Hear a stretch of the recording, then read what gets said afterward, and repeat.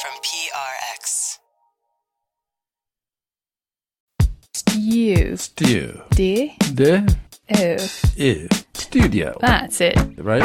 Studio. 360 with Kurt Anderson. Kurt Anderson. I listen to it on the radio in my car. Oh, don't be sniffy about I'm not pens. being sniffy. I think you are. No. You've got a nose for it. Oh, gosh. What are you saying over there? Today on the show, We sometimes like to do 12 edits. There was Marilyn with her skirt blowing up in the air. What would a fascist-occupied America look and feel like? Keep listening. Stay right there. Don't go anywhere. Sit.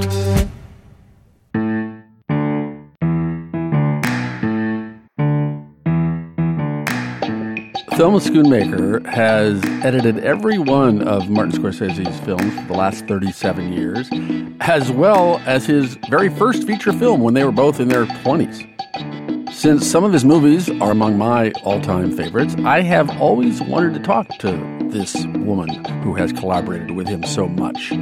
She has cut everything from the balletic fight sequences in Raging Bull to the wild, drugged-out party scenes in Wolf of Wall Street. But her most recent collaboration with Scorsese is a very different film. It's called Silence. Our Lord said to them, "Go ye into the whole world and preach the gospel to every living creature."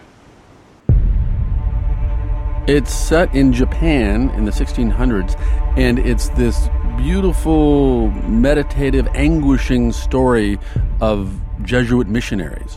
Priests played by Andrew Garfield and Adam Driver, and an ex-priest, Liam Neeson. The Japanese authorities don't want any missionaries there at all and are torturing the local Christians to whom they're ministering. And what would you do for them? Pray? And get what in return? Only more suffering. I pray too, Rodriguez. It doesn't help. Go on. Pray. But pray with your eyes open. That's Liam Neeson in Silence, and Thelma Schoonmaker is here in the studio with me now to talk about that movie and how she's cut some of Scorsese's most memorable sequences over many years. Thelma Schoonmaker, welcome to Studio 360. Thank you. First of all, congratulations on finishing Silence, which was 30 years in the making. 30 years hoping to get made, right. And then we began working on it about 2 years ago in Taiwan. And it was a very difficult shoot because they had to climb up all those mountains. And Marty, being a New Yorker, is not exactly into that kind of thing. Yes. Before Silence, his and your last film was The Wolf of Wall Street, which is, you know, if you were going to say, it's like Obama versus Trump. How opposite can we be? Exactly. Well, for you, is that a good thing to work on something so radically different in its themes and its logistics and its design, music, editing, everything? Absolutely, because that's one of the great things about working for him, is that every film is different. He never wants to repeat himself, and he sets himself certain challenges with each film, and I get to go over the hurdle with him, which is very, very exciting. It makes every film a new, wonderful adventure, and I just love it. Right. Even though it lacks sort of Scorsese trademarks like, whoa, look at that complicated pivot, tracking shot. There are a couple of beautiful aerial shots. Well, that was very deliberate. Marty wanted to make it very simple and classic. Right. Because he felt the material demanded that, and also 17th century Japan, which was a very formal place, demanded that. So he wanted to really evoke the life of the villagers and then also the dilemma that Rodriguez is in with very formal classic filmmaking, and didn't want a lot of quick cuts or jazzy camera moves or things. He didn't feel that was right. Yeah. I think he deliberately did not want to make it look like any film being made today. And he particularly did not want the music to tell people what to think. First, he said he wanted no music at all, that we would use insect sounds, because the Shinto religion in Japan is very much allied with nature. And also in the book written by Endo, it is there are mentions of insects all the time, flies, cicadas, a bird sound. But then, and that's beautifully done. Yes, a lot of people say they do feel nature constantly. Yeah. A lot of cicadas. Yes. That's God's sign. I've known him for a very, very long time. Yes. And I was aware from the first film I ever worked on with him that he had a deep interest in religion. Right. But it was not cool for our generation in the 60s to be Christian. It was okay to be interested in Zen or, right. Some other exotic form of religion, but not the Christian religion. And so I think he had to a certain extent hide it socially. Really? Because that was always one of the interesting things about him is that, whoa, he's this obsessed, guilty Catholic guy. But it's in his films. Yeah. It's very much in his films. I'll say, and not just The Last Temptation of Christ. Oh, no. From the very beginning. Yeah. You don't make up for your sins in the church. You do it in the streets. You do it at home. He's always wanted to make a film about the collision of Rome and Christianity. I don't know if we'll ever make it. But so he's always been deeply interested. He reads all the time great classical works. And the other, one thing's The Last Temptation of Christ, and as you say, all the other Christian imagery and themes in other films of his. But then there's Kundun as well, which is in Asia. It's a biopic about the Dalai Lama, but like Kundun meets Last Temptation of Christ is silence a little bit, right? Yes, I guess you could put it that way, right? I think he was interested in Kundun not only in the religion in it, but in what it was like for a little boy to be to become a king, the focus of this incredible devotion.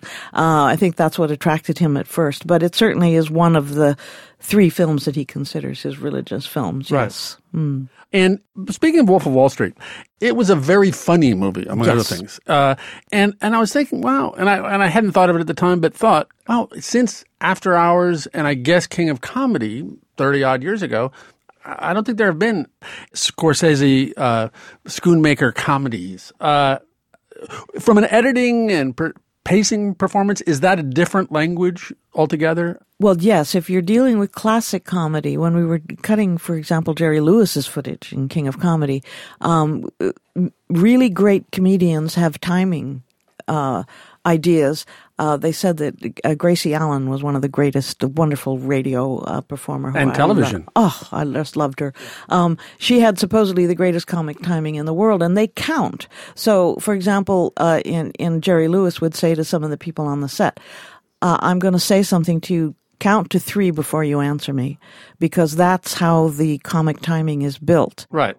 So walk me through how you and Martin Scorsese work together. You say you see a script, you see a shooting script right before he shoots, and then you wait till you get the film and you do your thing. Is that it, or is he with you, or do you sit down for a couple of days and say, okay, this I think goes here, and this maybe is shorter? How does that work? Well, I always do the first cut. On your own? Yes, from his, when he looks at dailies with me, that's very important. And you do that as you're shooting? Yes, hopefully, yes. We weren't able to do it a lot in Taiwan because they were so exhausted when they got back and they were getting back so late. But once he looks at dailies, then he gives me a ton of notes and I tell him what I feel. He wants me to be a cold eye looking at the dailies and tell him if there's anything wrong. And he says the 3rd take is great, and you say, no, it's the 5th take. That's right. So I take very careful notes from that, and then I make selects in descending order of preference of the delivery of the line, for example, and then I make the first cut, and then as soon as he's through shooting, he comes in and we do everything else together. We sometimes like to do 12 edits of our movies. And how many weeks is that? It depends. Sometimes it can be as long as a year. Really? Yeah. Sometimes it can be 6 months. We cut Cape Fear in 6 months. But never less than 6 months? No. Wow, that's a hard job. Yeah, it takes a long time to get it right, and... So that's like 30 seconds a day or less. No. I just did the math. It is. But it's just we work really hard and we screen much more and recut much more than most editors are allowed to do. Fortunately, we are allowed to do that. Right. I think more editors should live with their films longer. You have to live with the film. Absolutely. Really or anything. live with it. Yes. Yeah. And that's so important. And then, of course, all the finishing work takes a long time, putting the music in and the sound effects and mixing it and all of that. Are you still highly involved in that process? Oh, very much so, yeah. I mix the rough cuts. So you're really the director. You're really the filmmaker. We should start saying Thelma Schoonmaker films. Not at all. Marty is very much the director. Yeah. I'm his collaborator. Everybody goes, yeah, but it's true. I know. He's a great editor. He taught me everything I ever know about editing. So what did he teach you? Like, for instance, how do you use editing and holding on a character to build the character? What's an example of that? Well, one thing that would be something you might know, which is that in the scene in Goodfellas where Joe Pesci is asking, "What's so funny about me?" What do you mean I'm funny? It's funny, it's a good story. It's funny. You're a funny guy. What do you mean? You mean the way I talk? What? It's just, you're just funny. It's funny, the way you tell the story and everything. I'm funny how? I mean, funny like I'm a clown. I amuse you. I make you laugh. I'm here to amuse you. What do you mean funny? Funny how? How am I funny? One of the interesting cuts that we made there is, this is a situation that actually happened to Joe Pesci himself, and he told Marty about it, and then Marty decided to put it in the film. So actually the Ray Liotta character is who Joe Pesci was, and Joe Pesci is playing the mafia guy who's tormenting him. And Pesci told Marty, I knew at a certain point that I had to figure out a way to break it with humor or something, or I was going to get killed. And so we spent a long time trying to figure out how long to wait for Ray Liotta to say, "Get the out of here," to Tommy. And we tried it with 8 seconds. We tried it with 7 seconds. We tried it with. I think we ended up with the tension if somebody's going to get killed right here. 6 seconds of time, and after the last explosive and threatening remark, "How the am I funny? What the is so funny about me? Tell me what's funny." Instead of cutting to Ray Liotta and having him say the line right away, Marty told him, "Wait." And then, "Get the out of here," to Tommy. And everybody starts to laugh.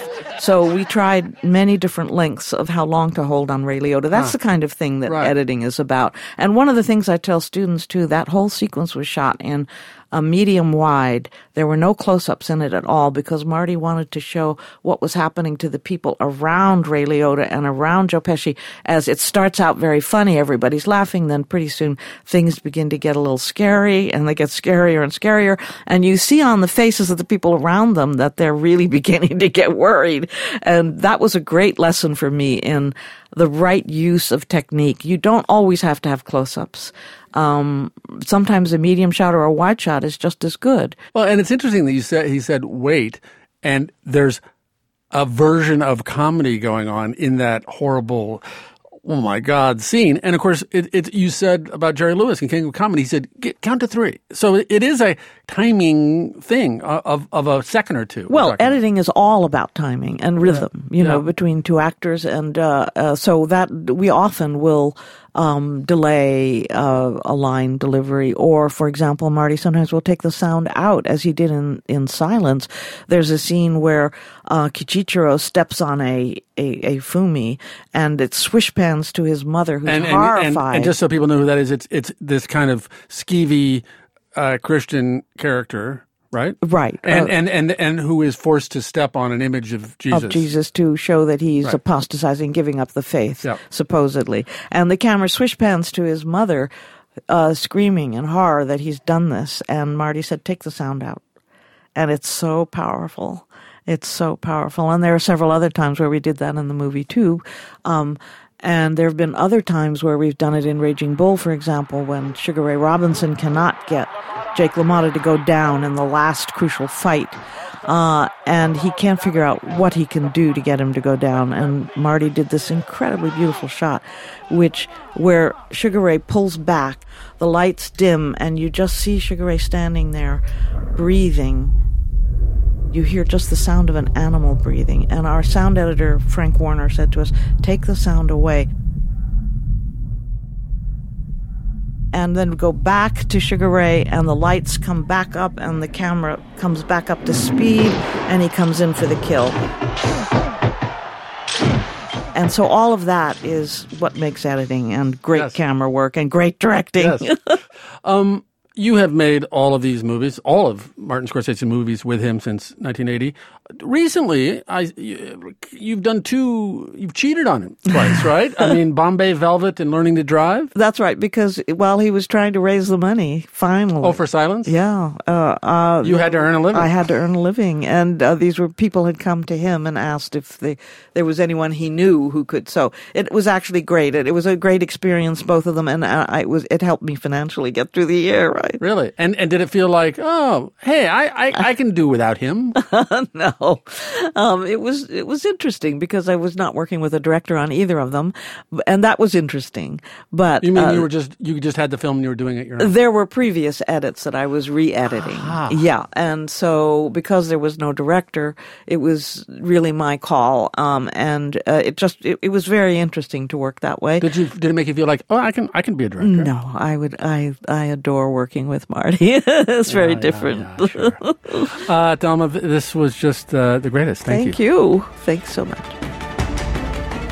Silence is in theaters now. And to hear Thelma Schoonmaker give a blow-by-blow, an actual blow-by-blow of how she edited one of the great fight scenes in Raging Bull, go to studio360.org.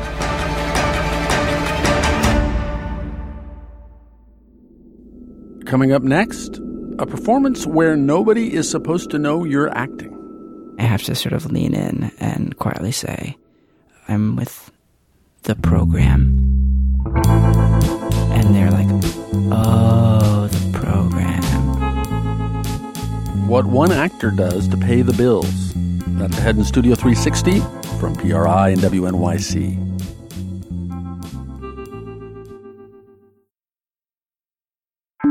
Studio 360.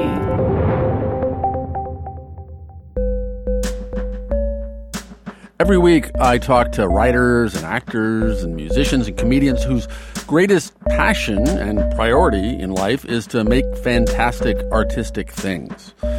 But of course, it's rare to be able to earn a whole living on just your creative pursuits.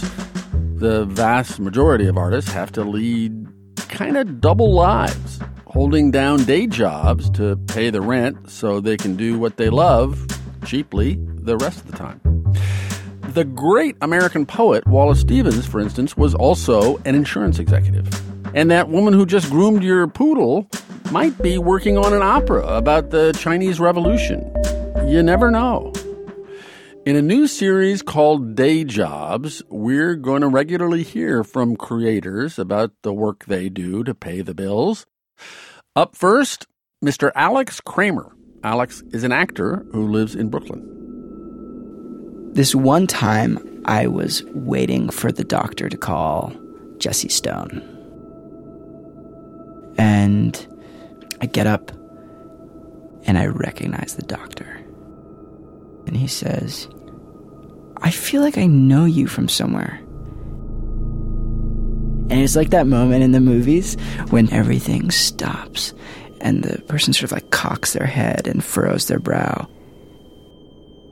And I'm like, oh my God, oh my God, oh my God, is he going to recognize me?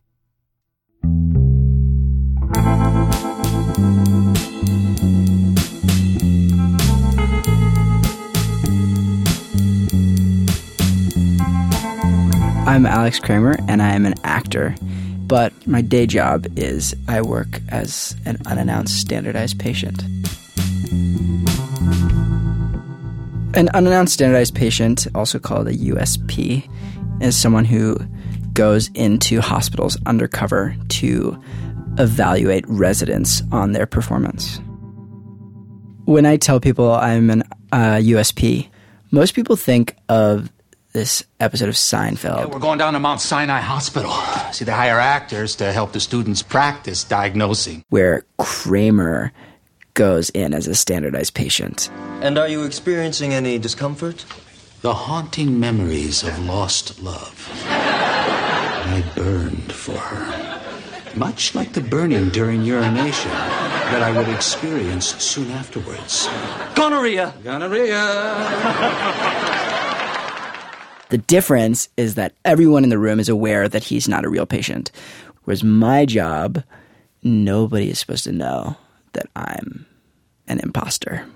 They know the program exists, and they know that at some point in time, they might have like a secret spy patient, but they don't know when it's coming. So I arrive at the hospital, and I take the elevators up to the 6th floor and walk down this dimly lit hallway. And down at the end of the hall is this unmarked door where my supervisors work. And it's there where I get my tape recorder and my clinic card that says who I am for the day.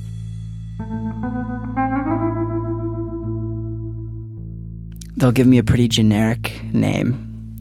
Jesse Stone is one that I remember getting.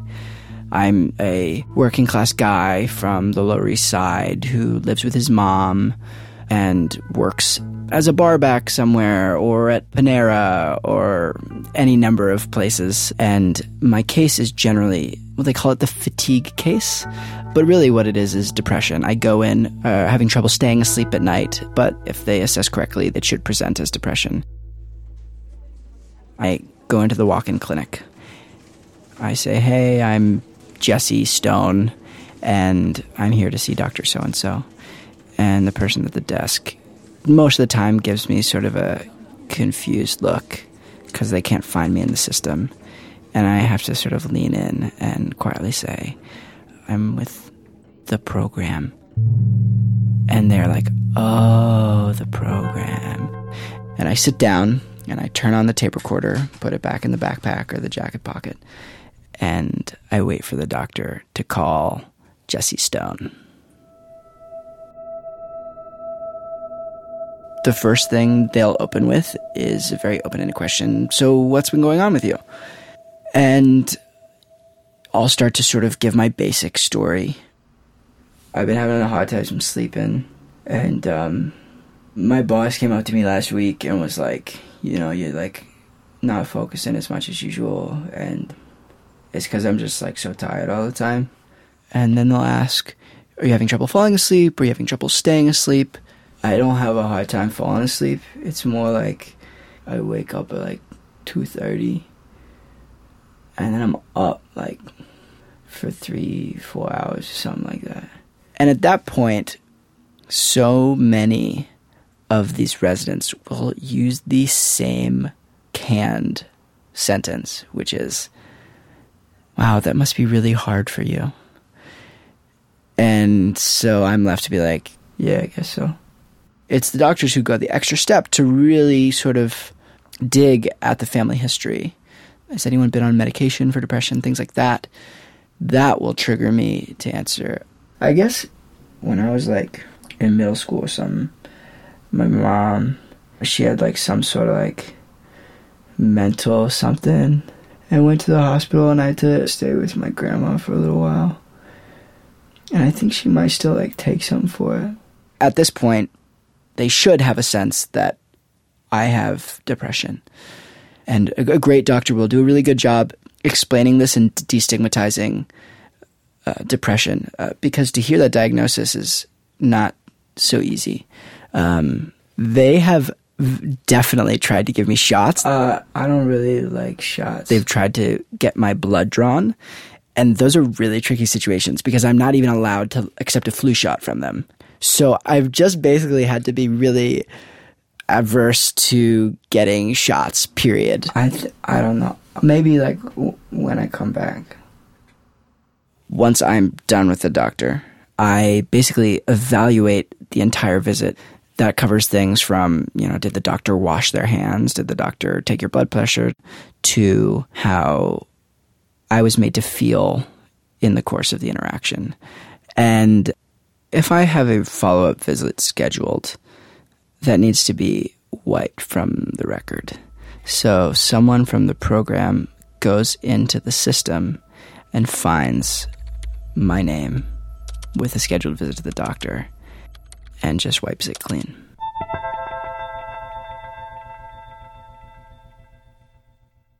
So I'm an actor in New York, and I've been here for the past 3 years. And, you know, I'm doing the regular actor hustle. I'm going on lots of auditions. And I had a recurring role in The Path on Hulu. I play Aaron Paul's brother. It's my brother. My brother. What do you want, Johnny? And this job, the mindset's different than on stage because... No, you know what? Not really. Because ultimately, when it boils down to it, all you're doing is tricking someone. Whether you're like having a crazy emotional moment on stage or like a really intense scene in a film, you're not only hoping to trick an audience that's watching, you want to be so in it that you're tricking your scene partner into believing that the artifice is real. It's sort of the model scene work, you know? Being a spy.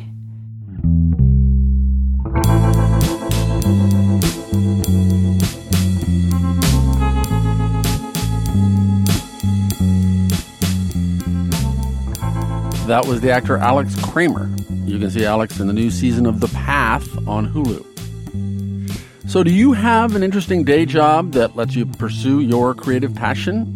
Or do you know an artist who by day is a window dresser or a novelist who earns her living as a phlebotomist? If so, tell us all about it in a voice memo or email and send it to studio360@wnyc.org, and we may be in touch. I wanna be loved by you alone. One day recently, the most emailed story in the New York Times was about a provocative piece of film footage featuring Marilyn Monroe. It was long-lost 63-year-old footage of the director Billy Wilder filming the memorable scene from The 7-Year Itch. You know the one. It's Marilyn Monroe's character walking over a New York City subway grate, and the wind from a passing train makes her white dress billow up. Oh, do you feel the breeze from the subway? Isn't it delicious? That scene was actually filmed twice. The first time was on a street in Midtown Manhattan late one night, but Billy Wilder decided to reshoot it later on a soundstage in Hollywood, and that's what appears in The 7-Year Itch. Wilder's on-location footage is lost, but it turns out that all this time there has been a secret film of the shooting of that famous shot. And bear with me, because therein lies a tale. I first saw that secret footage 12 years ago on one summer night in August, projected onto the side of a barn that my wife Ann and I used to own in upstate New York. It was this one-night festival of old short films that we held a few summers running for our friends, that we had organized with our friend Bonnie Siegler, who is a graphic designer, who had just unearthed that unknown 7-Year Itch footage 50 years after it was shot. And therein lies even more of a tale, which I will let Bonnie Siegler tell you herself. Welcome, Bonnie. Thank you. So this is like the greatest episode of Antiques Roadshow ever. It's true. Tell me and us about your grandfather, who lived most of his life in Manhattan, and Yes. you grew up around him and with him. But he had escaped Nazi Germany as a young man at the last minute, right, in 1938. Yes, exactly. My mom was born in 1936, and shortly thereafter, he decided that they had to get out. He actually came to America to get a signature so that he could then go back to Germany, get his family, and bring them back to America. Basically, Americans of wherewithal had to sign to sponsor immigrants. Exactly. So they would take financial responsibility for you. So he pretended to be really rich, and he got a signature. And on his way back to Berlin, he was stopped by an SS guard, presumably wanting to take him away because this is 1938. And he and your mother and your grandmother lived in Berlin. Yes. Huh. He told the SS guard that he was representing Clark Gable. It happened one night, had been released in Germany, and was a huge hit. And he knew they loved Clark Gable. Right. He was a furrier, but he went with the emotional story. So he said he was representing Clark Gable, and if he didn't get back to Berlin, the next Gable film wouldn't make it to Germany. And the guy bought it. So he's a grifter as well, and a con man. So after that, maybe then, but anyway, he comes to America, and he was a big amateur movie maker, right? Yes, he loved shooting film. He always had his Bolex with him, and he always shot the whole family, and especially my mom as she was growing up, he filmed them doing everything. And Bolex people have probably seen them. If they're old, they've seen them in real life, but if they're not, they're the standard 16 millimeter hand-cranked movie camera that people had. Exactly. So it's the end of summer, 1954. I'm a few weeks old. And he lives in Manhattan, Midtown somewhere, right? Yep, 61st Street. And right near where he lives, he sees this hubbub, right? Well, around the corner he lived on Lex and 61st. So around the corner, they were that's where the townhouse was, the actual location that for one the townhouse. sees in the movie where Marilyn and Tom Ewell are living. Yeah. So he saw they were shooting that day, and he went out and filmed them filming. In daylight. And also Marilyn walking around waving to the crowd and things like that. And then I guess maybe somebody on the set that day told him, hey, in a couple nights we're shooting down on 52nd and Lex. You should come down. It'll be at 1 a.m. And so he didn't know what that meant or what it was going to be. And he shows up there, and it's after midnight. So this guy, I mean, I don't know, for a middle-aged guy earning his living, this is like kind of wacky young hipster thing. It is. I think he was actually more excited about being close to Billy Wilder, who was also a Jewish immigrant from Germany. So you have here a clip that we can watch together and talk about and describe and see what we have. Yes. Here we are at midnight on September 15th, 1954, and there is Marilyn with her dress just blowing up on the grate. And there's Billy Wilder going from the camera to her. And your grandfather is like, I don't know, what, a foot from Billy Wilder's shoulder? Exactly. And that's what he told us. I was standing right next to Billy Wilder. Yeah, well, clearly he was. And we see again and again the dress blowing up and the dress blowing up. And there, the dress really blew up. And I know that in Wilder's autobiography, he said, no, she had 2 pairs of panties on. It was cool. And you can tell she has 2 pairs of panties on. But and they're kind of grandma panties too. A little. And more than, however, this shot, as I said in the introduction, did not appear in the movie. The shot that appears in the movie is, you get the idea, but it's far more demure and tame than this pretty risque shot. Yeah, in the real movie, it's like 5 seconds long, and it immediately pans down to her ankles. Yeah.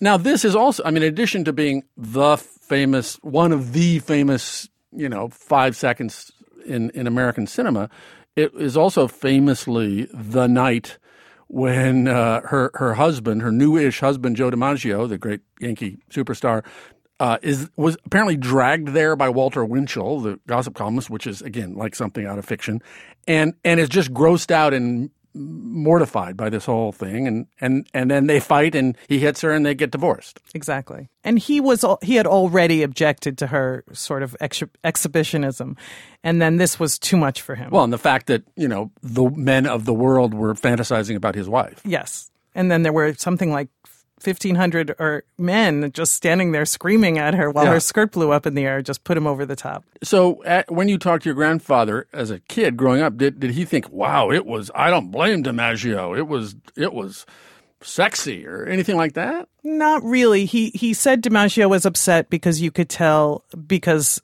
everyone could tell she wasn't a real blonde. That was the only thing he told me.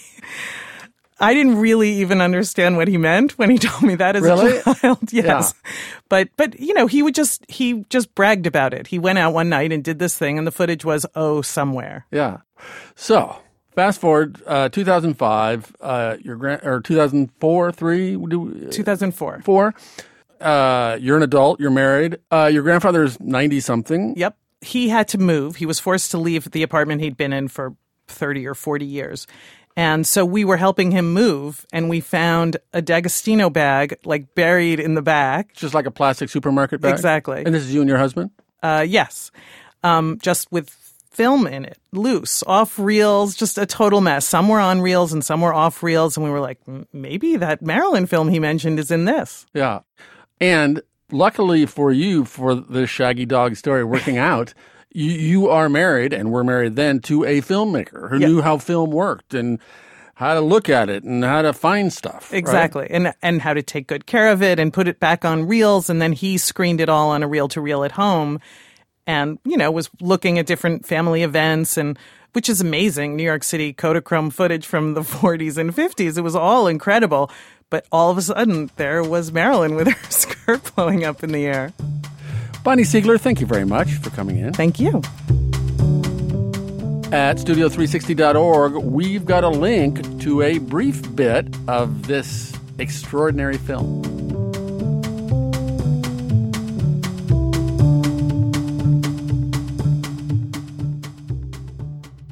Still ahead, how a show that imagines a fascist America in 1962 turns out to be a little more thought-provoking in 2017. When I see people in a gathering in Washington, D.C. giving the Nazi salute, I do feel an eerie relevance.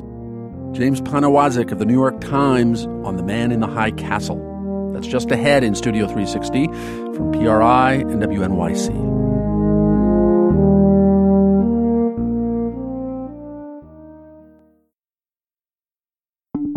Studio 360. I'm a fan of The Man in the High Castle, which is the Amazon show that imagines what the United States would be like if the Axis powers had won the Second World War. It's based on a Philip K. Dick novel, and it creates this alternative universe where the Nazis control the eastern half of the country and the Japanese control the west. Last month, to promote the premiere of the show's second season, Amazon installed an ad in New York City that took up an entire block. One of the biggest billboards in the Times Square area, and it's also one of the most controversial. Yeah, the ad for fictional show The Man in the High Castle depicts the Statue of Liberty giving a Nazi salute. Which not everybody loved. This is a symbol of freedom, and to have that out here, it's offensive. Actually, I was fine with the billboard, but I do have to say that watching the second season of the show now, after the presidential election, is different than watching a year ago was. And that's what got James Poniewozik drawing some connections. He is the chief television critic for the New York Times, and he wrote about the show in an article with the headline, "An Alternative America Hits Home."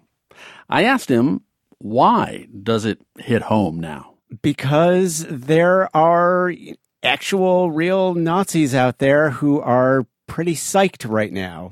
Rampant on social media, on Reddit, cheering on Donald Trump. And post-election, we've seen the spectacle of Richard Spencer leading his minions in a Hail Trump chant. Well, in fact, we have a clip of that, Richard Spencer being the head of a white nationalist organization. And this conference, which took place in a federal building in Washington, not very far from the White House, just after the election. Hail Trump! Hail our people! Hail victory! And people during that hooray thing were actually giving Nazi salutes. Spencer afterwards said, it was just exuberant. And I think he said it was ironic in some fashion. So cut to the fiction on TV, Man in the High Castle, this new season. First episode, first few minutes, right at the beginning of the show. It's a classroom in this suburban American high school. Class, rise. I swear I will observe the law, conscientiously fulfill my duties at home and school, be faithful and obedient, and pledge absolute allegiance until death to the leader of the Nazi Empire, Adolf Hitler. Sieg Heil! Sieg Heil! Sieg Heil! And, of course, Heil is hail. When Spencer used that phrase, hail the people, hail Trump, all that. The parallels were not lost on him. Yes. The translation is. Now, okay, there's Richard Spencer, and there are these neo-Nazis using social media, and there are hundreds, thousands, I guess, of people who, in whatever sense, subscribe to this. They're not yet taking over our high schools, I guess. But I thought your article was really smart and played it correctly, because we can't, if we pay attention to the news, watch this show without thinking of this part of the Trump phenomenon. There was some criticism. What did you make of that? I expected that. I mean, I can certainly see that, people are going to come across this and say, oh, the New York Times is saying Trump is Hitler, and I tried to, make the point in the piece. Look, this TV show is not a documentary. It's a work of art. There's a lot of space between Trump is literally Hitler and yes. everything is fine. Yes. And a lot of the stuff in that space is, bad enough on its own. Right. I'm sorry, I come from a Jewish family. When I see people in a gathering in Washington, D.C. giving the Nazi salute, I do feel an eerie relevance. That's not the same as saying Donald Trump is totally a Nazi. Right. And I think people are wrong to read that, that end of that. But it's disturbing. And your kicker made me go, which was about how reality sort of had overtaken this fiction. Quote, if you wanted to ask what would I do if it happened here in the past, you had to watch a TV show, implying that Americans now have to ask themselves, what will I do because it now may actually happen here? Yeah, which is not to say that we're being ruled by Nazis, but you're seeing the stirrings of things that are illiberal, anti-democratic, bigoted. One thing that I led into that with is that in the new season of The Man in the High Castle, one of the curiosities is that in this alternative history, it turns out that there were, in fact, still Japanese American internment camps. And it went differently in this case in the show. Mild spoiler alert, but they were we lost the war. They were liberated by the Japanese, and the Japanese Americans held there were viewed hostilely by the conquering Japanese. But in any case, which is a great fictional twist. Segue from that to the fact that not long after the election, a Trump supporter was being interviewed on Fox News by Megyn Kelly, asked about Donald Trump's Muslim immigration ban, a Muslim entry ban, justified it by citing the historical precedent of Japanese American internment camps. I know the ACLU is going to challenge it, but I think it'll pass. And we've done it with Iran back a while ago. We did it during World War II with Japanese, which, call it what you will, maybe wrong. You're not proposing we go back to the days of internment camps, I hope. No, I'm not proposing that at all, Megyn. But what I am saying is that better than to suggest that. That's the kind of stuff that gets people scared, Carl. Right. But I'm just saying there is precedent for it, and I'm not saying I agree with it, but in this case, I absolutely believe that a regional You can't be citing Japanese internment camps as precedent for anything the president-elect is going to do. Yes, this is not an exact parallel to, fascism in the 1930s or the 1940s. It doesn't have to, nothing bad comes on you all at once. And even if it's not the same kind of bad thing, when you start encountering these things, that's when you start asking yourself, you start asking yourself, I'm actually living in a situation where, things like this are being talked about. And getting back to The Man in the High Castle, I think that one thing that has been very interesting about that show, it's not the greatest show on television, but some of the most interesting things it does, I don't know if you'd agree with this, is dealing with the culture of occupied America, which is basically asking themselves, what would a fascist occupied America look and feel like? They very carefully thought through, what would the popular music be like? Well, you'd remove all the non-Aryan influences and it would be this very sort of bubblegum pop. Right. I think there's a Rock Hudson movie in the first episode, that sort of thing. Well, but deracinated in that way. And it brings up this sort of, curious insinuation that if an invading army were creating a fascist America at that time, you'd have some raw materials here that you could build. It's not just like imposing Teutonic culture on a subjugated country. The other thing you mentioned that's in the second season that sounded really interesting, which is a police show on TV that justifies the police state Nazi tactic. American Reich, it's called. Now you listen and you listen good, mister. You cops, always towing the Nazi line. Let's say we toe your line. Sieg Heil. American Reich, coming this fall. Again, in this American world of Nazi-occupied America, there's still primetime television. There's still very almost familiar-looking like Dragnet. No, it basically is modeled on a Dragnet type television show. That's it's not to say the original Dragnet was authoritarian in its way. It wasn't fascist, but but there are elements of familiar culture that you can take, put a little spin on them, and they can be adopted to these sort of purposes. And one of the most interesting things to me about this whole resonance is that it was entirely accidental.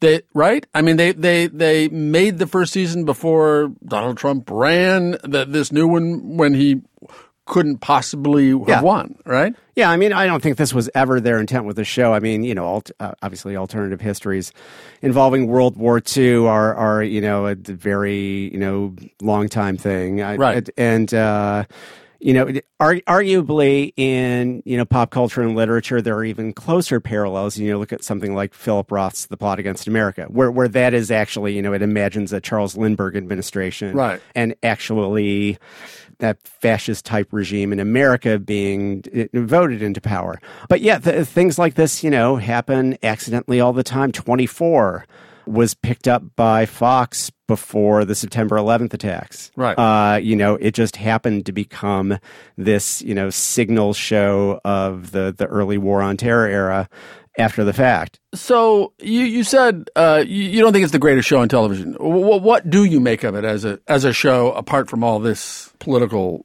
relevance? It's entertaining. It's to me, it is the TV equivalent of a page turner. It's not big on plot, and they really had to make a lot of departures in order to create an ongoing storylines. Exactly. Because it's a single novel, and it's sort of anti-plot and very philosophically musing.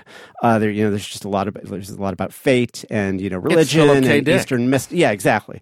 But the result is that there is a great driving mystery and a lot of action, and it's exciting. The characters, unfortunately, and this is what I think keeps it from being a very, very great show, is that the characters are just not as developed anywhere near as well as the world is, especially the central characters. There's a fair amount of wooden acting in it. The production design, though, it's amazing to watch. Yeah. The way San Francisco and New York look, and how the industrial design in the East is somewhat different than the industrial design of the West. That's pretty cool. The Nazis are really into their infrastructure. Yeah. It's like another... Yeah, that's true. Jim, thank you. Thank you. I took a little trip to my hometown. I only stopped just to James Poniewozik is the chief television critic for the New York Times. The Man in the High Castle was just greenlit for a third season, but in the meantime, you can watch all of Season 1 and Season 2 on Amazon. And that's it for this hour of Studio 360. Studio 360 is a co-production of WNYC and PRI, Public Radio International. Our team includes Kari Pitkin, Andrew Adam Newman, Louis Mitchell, Daniel Guillemette, Sam Kim, Skylar Swenson, Tommy Bazarian, Zoe Saunders, Max Gibson, Sophie Caddo, and I'm Kurt Anderson. Before we go, when I was a little kid in the early 60s watching the Dick Van Dyke Show, Laura Petrie seemed like the ideal modern woman. And then when I was a teenager in the 70s, so did Mary Richards. And when she died at age 80, I found I was still full of admiration for the great Mary Tyler Moore. May she rest in peace. And thanks for listening.